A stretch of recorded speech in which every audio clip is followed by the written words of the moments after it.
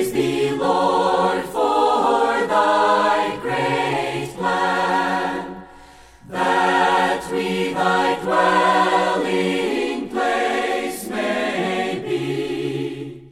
Welcome to Life Study of the Bible, brought to you by Living Stream Ministry, featuring the ministry of Watchman Nee and Witness Lee, two ministers of God's economy who served together in China for nearly 20 years. Watchman Nee was imprisoned by the Chinese government in 1952 and remained there until his death in 1972. Following his imprisonment, Witness Lee carried on this ministry in Taiwan and eventually in America and ultimately around the world. He served the Lord for more than 70 years before going to be with him in 1997. His major contribution was through a 21-year labor he called Life Study, an exhaustive commentary on the entire Bible. This program is based on those messages. Before we join today's show, we'd like to give you our website where you can find more programs just like this one. It's lsmradio.org. Again, lsmradio.org. Now, here's our show today. Colossians chapter 1, verse 13 says, "Who delivered us out of the authority of darkness and transferred us into the kingdom of the Son of His love." This is a marvelous verse that is well beloved by many that love the Lord Jesus, especially those whose background is easily described by the phrase, authority of darkness. If we've had a particularly sinful or dark past, then likely our appreciation of this transfer is quite keen.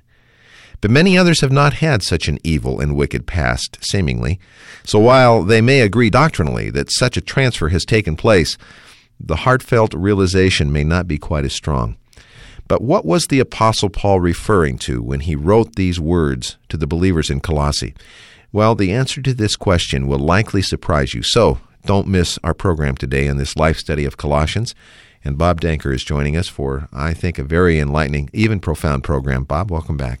It's good to be with you, Chris, as we start this life study of Colossians. And this book, as you said, is very, very profound.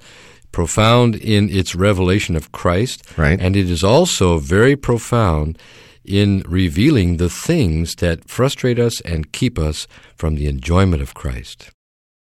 This verse, Bob, in Colossians 1 has a lot of similarity to another passage related to Paul.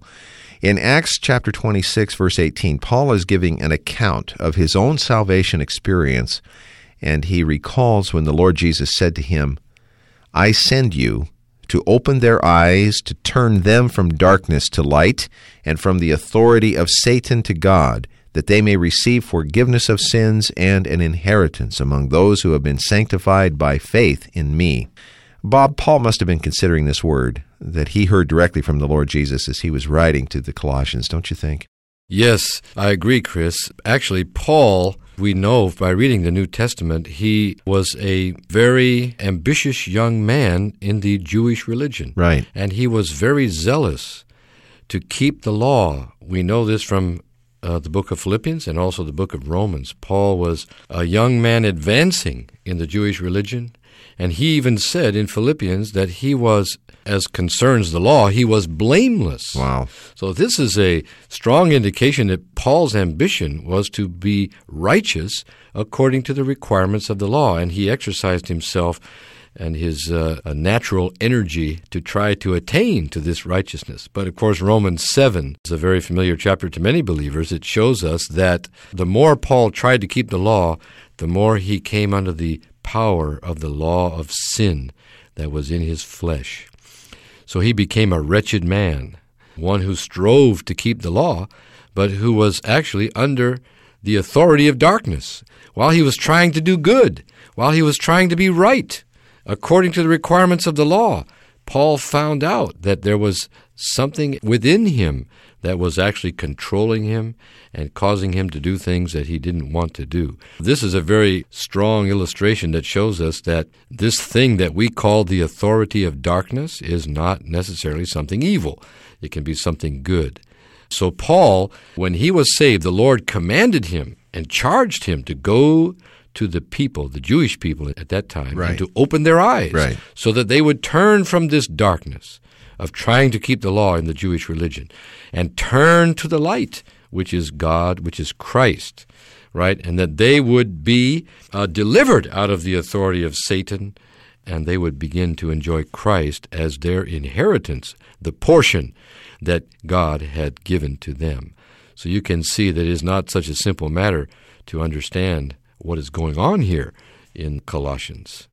Bob, normally at this point in the program, we would join Witness Lee for a recorded portion. As we mentioned before, some of these tapes at the beginning, the first part of the life study of Colossians that were given in 1979, the tape recordings themselves had some technical problems that we've not been able to get them restored to the point where we're comfortable bringing those audio portions. So our fellowship today will be primarily around the printed life study message that we usually talk about at the end of the program. So for the listeners who were expecting to hear Witness Lee, unfortunately, we don't have his recorded portion today. So you and I will do the best we can to carry on without him, but it's a big loss, isn't it? It certainly is, Chris. Okay, I want to pursue this line a little bit, Bob, because I think it's remarkable. When we hear this phrase or read it, the authority of darkness, I think almost universally we would get an image of the vile and most evil things, if not the worst of the worldly things like Las Vegas and gambling and such, maybe even witchcraft or drugs, all kinds of negative, dark things. And no doubt these are evil, and these are part of the authority of darkness. But we're just not given the option to interpret the Bible this way because there's a context here that we have to take care of. Paul was bringing these things out, these terms, the authority of darkness and those that are being held in the authority of darkness, not in light of this kind of evil, was he? It was a much different context that he was writing into the Colossians, wasn't he? It was, Chris, and this shows us something very important, that we should not read any verse of the Bible and take it out of its context. If we really want to know what the writer is talking about, we have to take every word in the proper context. And here we have an expression in verse 13 of chapter 1, the authority of darkness. What is this authority of darkness? Well, if we read on in the book of Colossians, we will come to chapter 2. And in chapter 2, Paul mentions a number of things that should be considered as part of the authority of darkness. For instance, in verse 8 of chapter 2, Paul mentions philosophy, the traditions of men, Right. and the elements of the world. These things, he says, are directly opposed to Christ. Then in verse 11, he mentions circumcision, which is versus or against the cross of Christ. Then, in verses 14 through 17, he mentions religious ordinances, such as what you can eat and what you shouldn't eat, and the keeping of feasts, and new moons and Sabbaths. All these things, Paul says, they're shadows, and Christ is the reality. Then he mentions, in verse 18, he mentions mysticism, the worship of the angels. And then in verse 23 of chapter 2, he mentions asceticism. Asceticism is the attempt to restrict the lust of the body by mistreating your body. The goal is something good. Right. It's a kind of religious practice. It's a religious practice. Right. So here in chapter 2, what you can see is not what we traditionally consider as dark, evil things, but all the good things of human culture, philosophy, religion, and so on. All of these things are used by Satan to control people and to keep them away from Christ and from the enjoyment of Christ. So this phrase, the authority of darkness, in the book of Colossians doesn't refer to evil things primarily, but to all these things that most people consider very, very positive and good. But they're used by Satan to keep us away from Christ. In our opening program, Ron Kangas was here, and the term came up in his sharing, subtlety.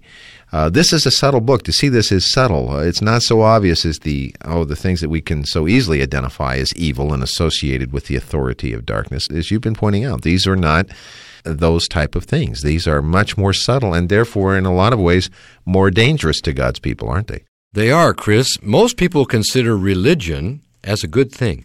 Most people consider those who are not religious, they would consider philosophy as something very positive, because both of these things, they try to help people to live a good, moral, and ethical life.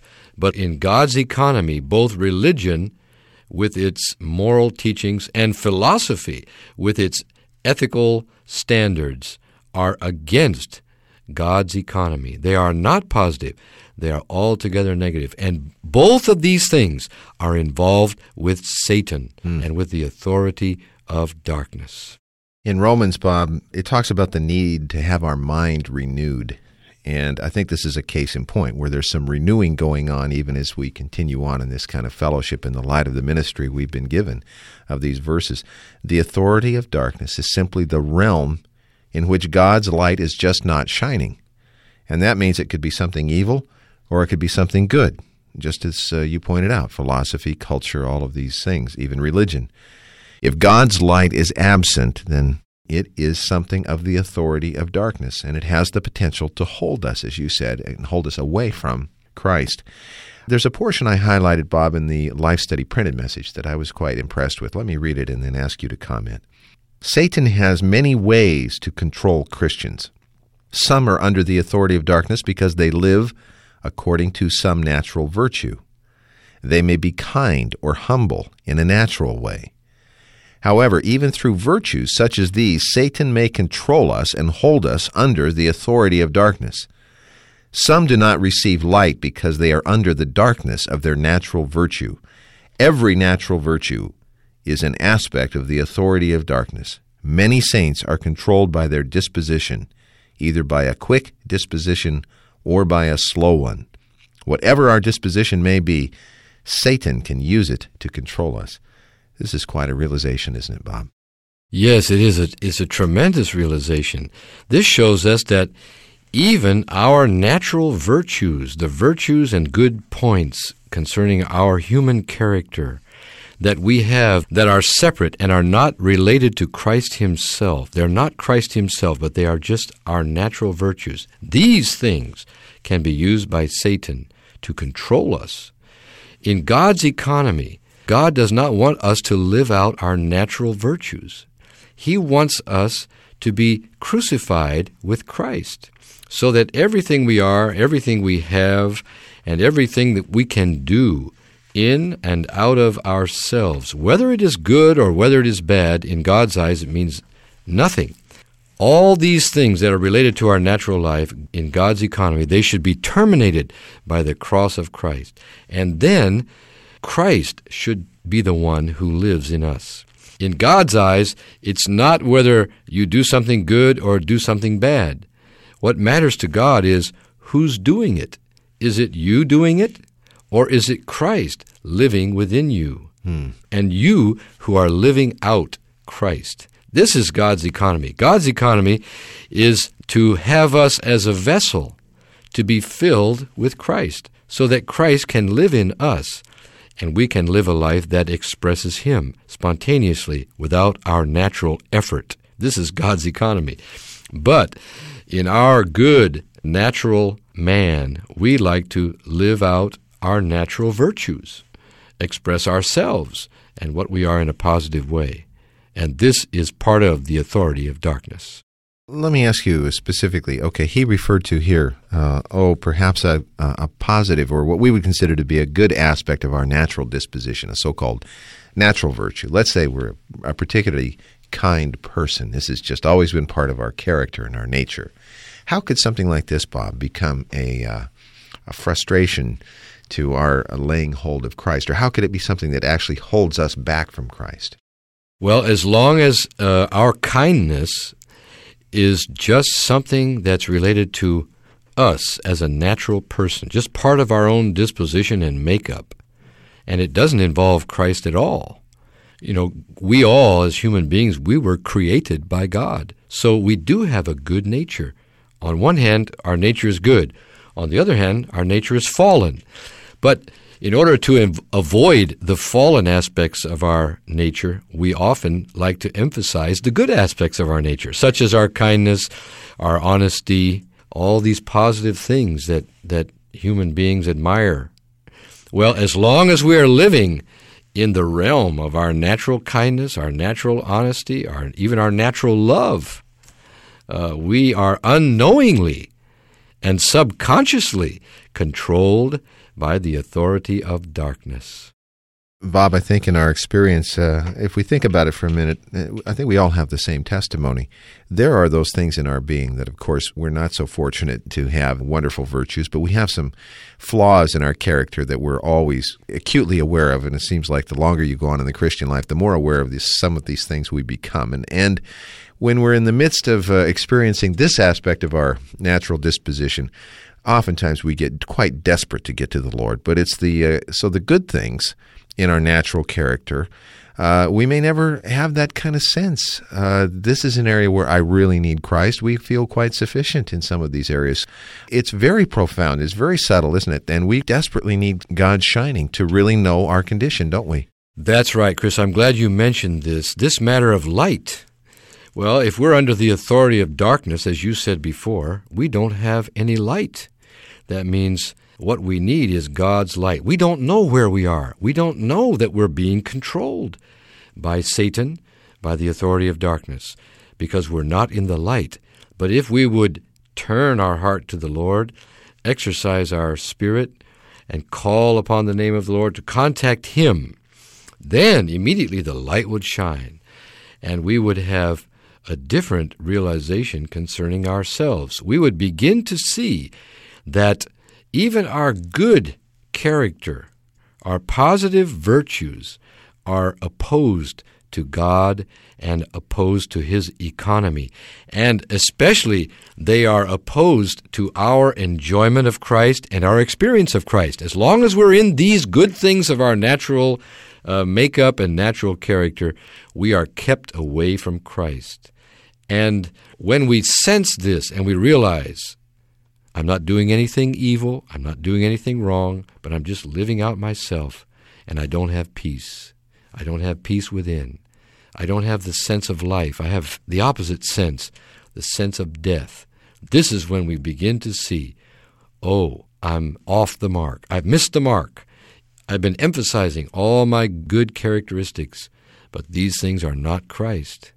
Yeah. And in fact, they are part of the authority of darkness. And many times we look for opportunities to showcase these aspects of our personality, and oftentimes to receive a kind or a complimentary remark from some other person. But really, our reaction inwardly should be quite the opposite. These are the things that should cause us to flee to Christ, aren't they? Exactly, Chris. Bob, let's go on. There's another point I want to get to today, and that is more on the positive side. Bob, the second half of this verse says, and transferred us into the kingdom of the Son of His love. I think, again, the Life Study message is particularly helpful here. Let me read another portion.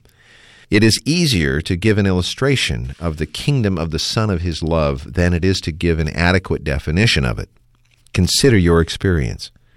Coming to realize that the Lord Jesus is so loving and lovable, we begin to love Him. As we love the Lord Jesus, we're conscious of a sweet sense of love. Not only does this sense of love include the Lord Jesus, but it also includes us. We realize that we are also the objects of divine love. As objects of this divine love, we spontaneously come under a certain control or ruling. Before we begin to love the Lord Jesus, we were free to do whatever we wanted. But the more we say, Lord Jesus, I love you, the less freedom we have. Bob, we really have to say this matches our experience, doesn't it? It really does, Chris. Actually, we are always controlled by that which we love. Am I right? Yes. In every aspect of our living, if we love a certain thing, that thing will exercise control over us. So here we have a wonderful, lovely, and loving person by the name of Jesus Christ. He is the Son of the Father's love. He is the one whom the Father loves. He is the beloved of the Father, right? Right. And He's the Son of the Father, which means He is the one who is full of the Father's divine life and divine nature as the Son of the Father. So here's a person full of life, full of love, and full of light. When we begin to love Him, we tell Him, Lord Jesus, I love you. We just love this person. Then spontaneously, we have a desire to please Him, to do the things, to be one with Him. Mm-hmm. in everything. Right. Not to do something that would grieve him. Why? Just because we love him. To be controlled by the Lord Jesus and not by any kind of religious duty or obligations or any kind of ethical principles, just controlled by this wonderful person, Jesus Christ, because we love him and he loves us, and we live in this sweet atmosphere of love between him and us. And this love is so precious to us that it controls us. We simply want to be one with this person. We don't like to do things that he doesn't like to do. We don't even like to think what he doesn't think. We like to be one with him in every aspect of our living, both inwardly and outwardly. So this is a wonderful kind of control. On the one hand, we are restricted to the uttermost. On the other hand, we have the true freedom. We have the real freedom because we are just living in this realm of love and life, in this wonderful person, Jesus Christ. This is where God wants us. He doesn't want us to be under the control of religion, philosophy, culture, even our own personal standard of morality, ethics, or virtues. God doesn't want us to be controlled by anything but himself in Christ, in this loving relationship full of life and full of light. Bob, this has to be such sweet music to so many who have been living under the bondage of some either external standard or some self-imposed one, as you just said.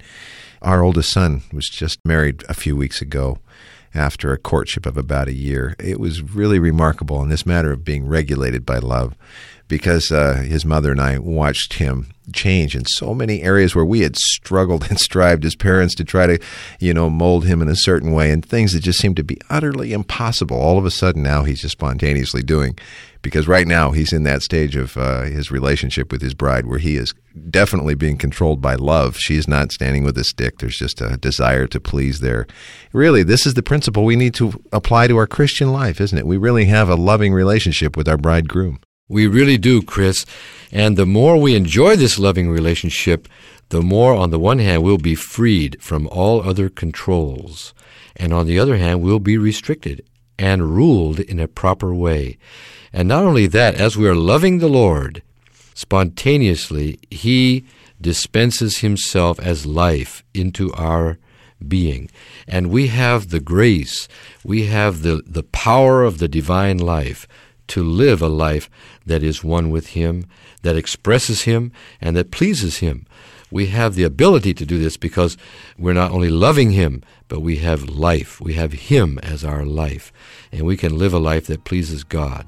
And this is marvelous. So what should we do? Every day, even many times a day, right, we should just tell this wonderful person that we love him. Lord, I just love you, and I want to be one with you. I don't want to be controlled by anything. I like to be under your heavenly, sweet, divine ruling. Wow.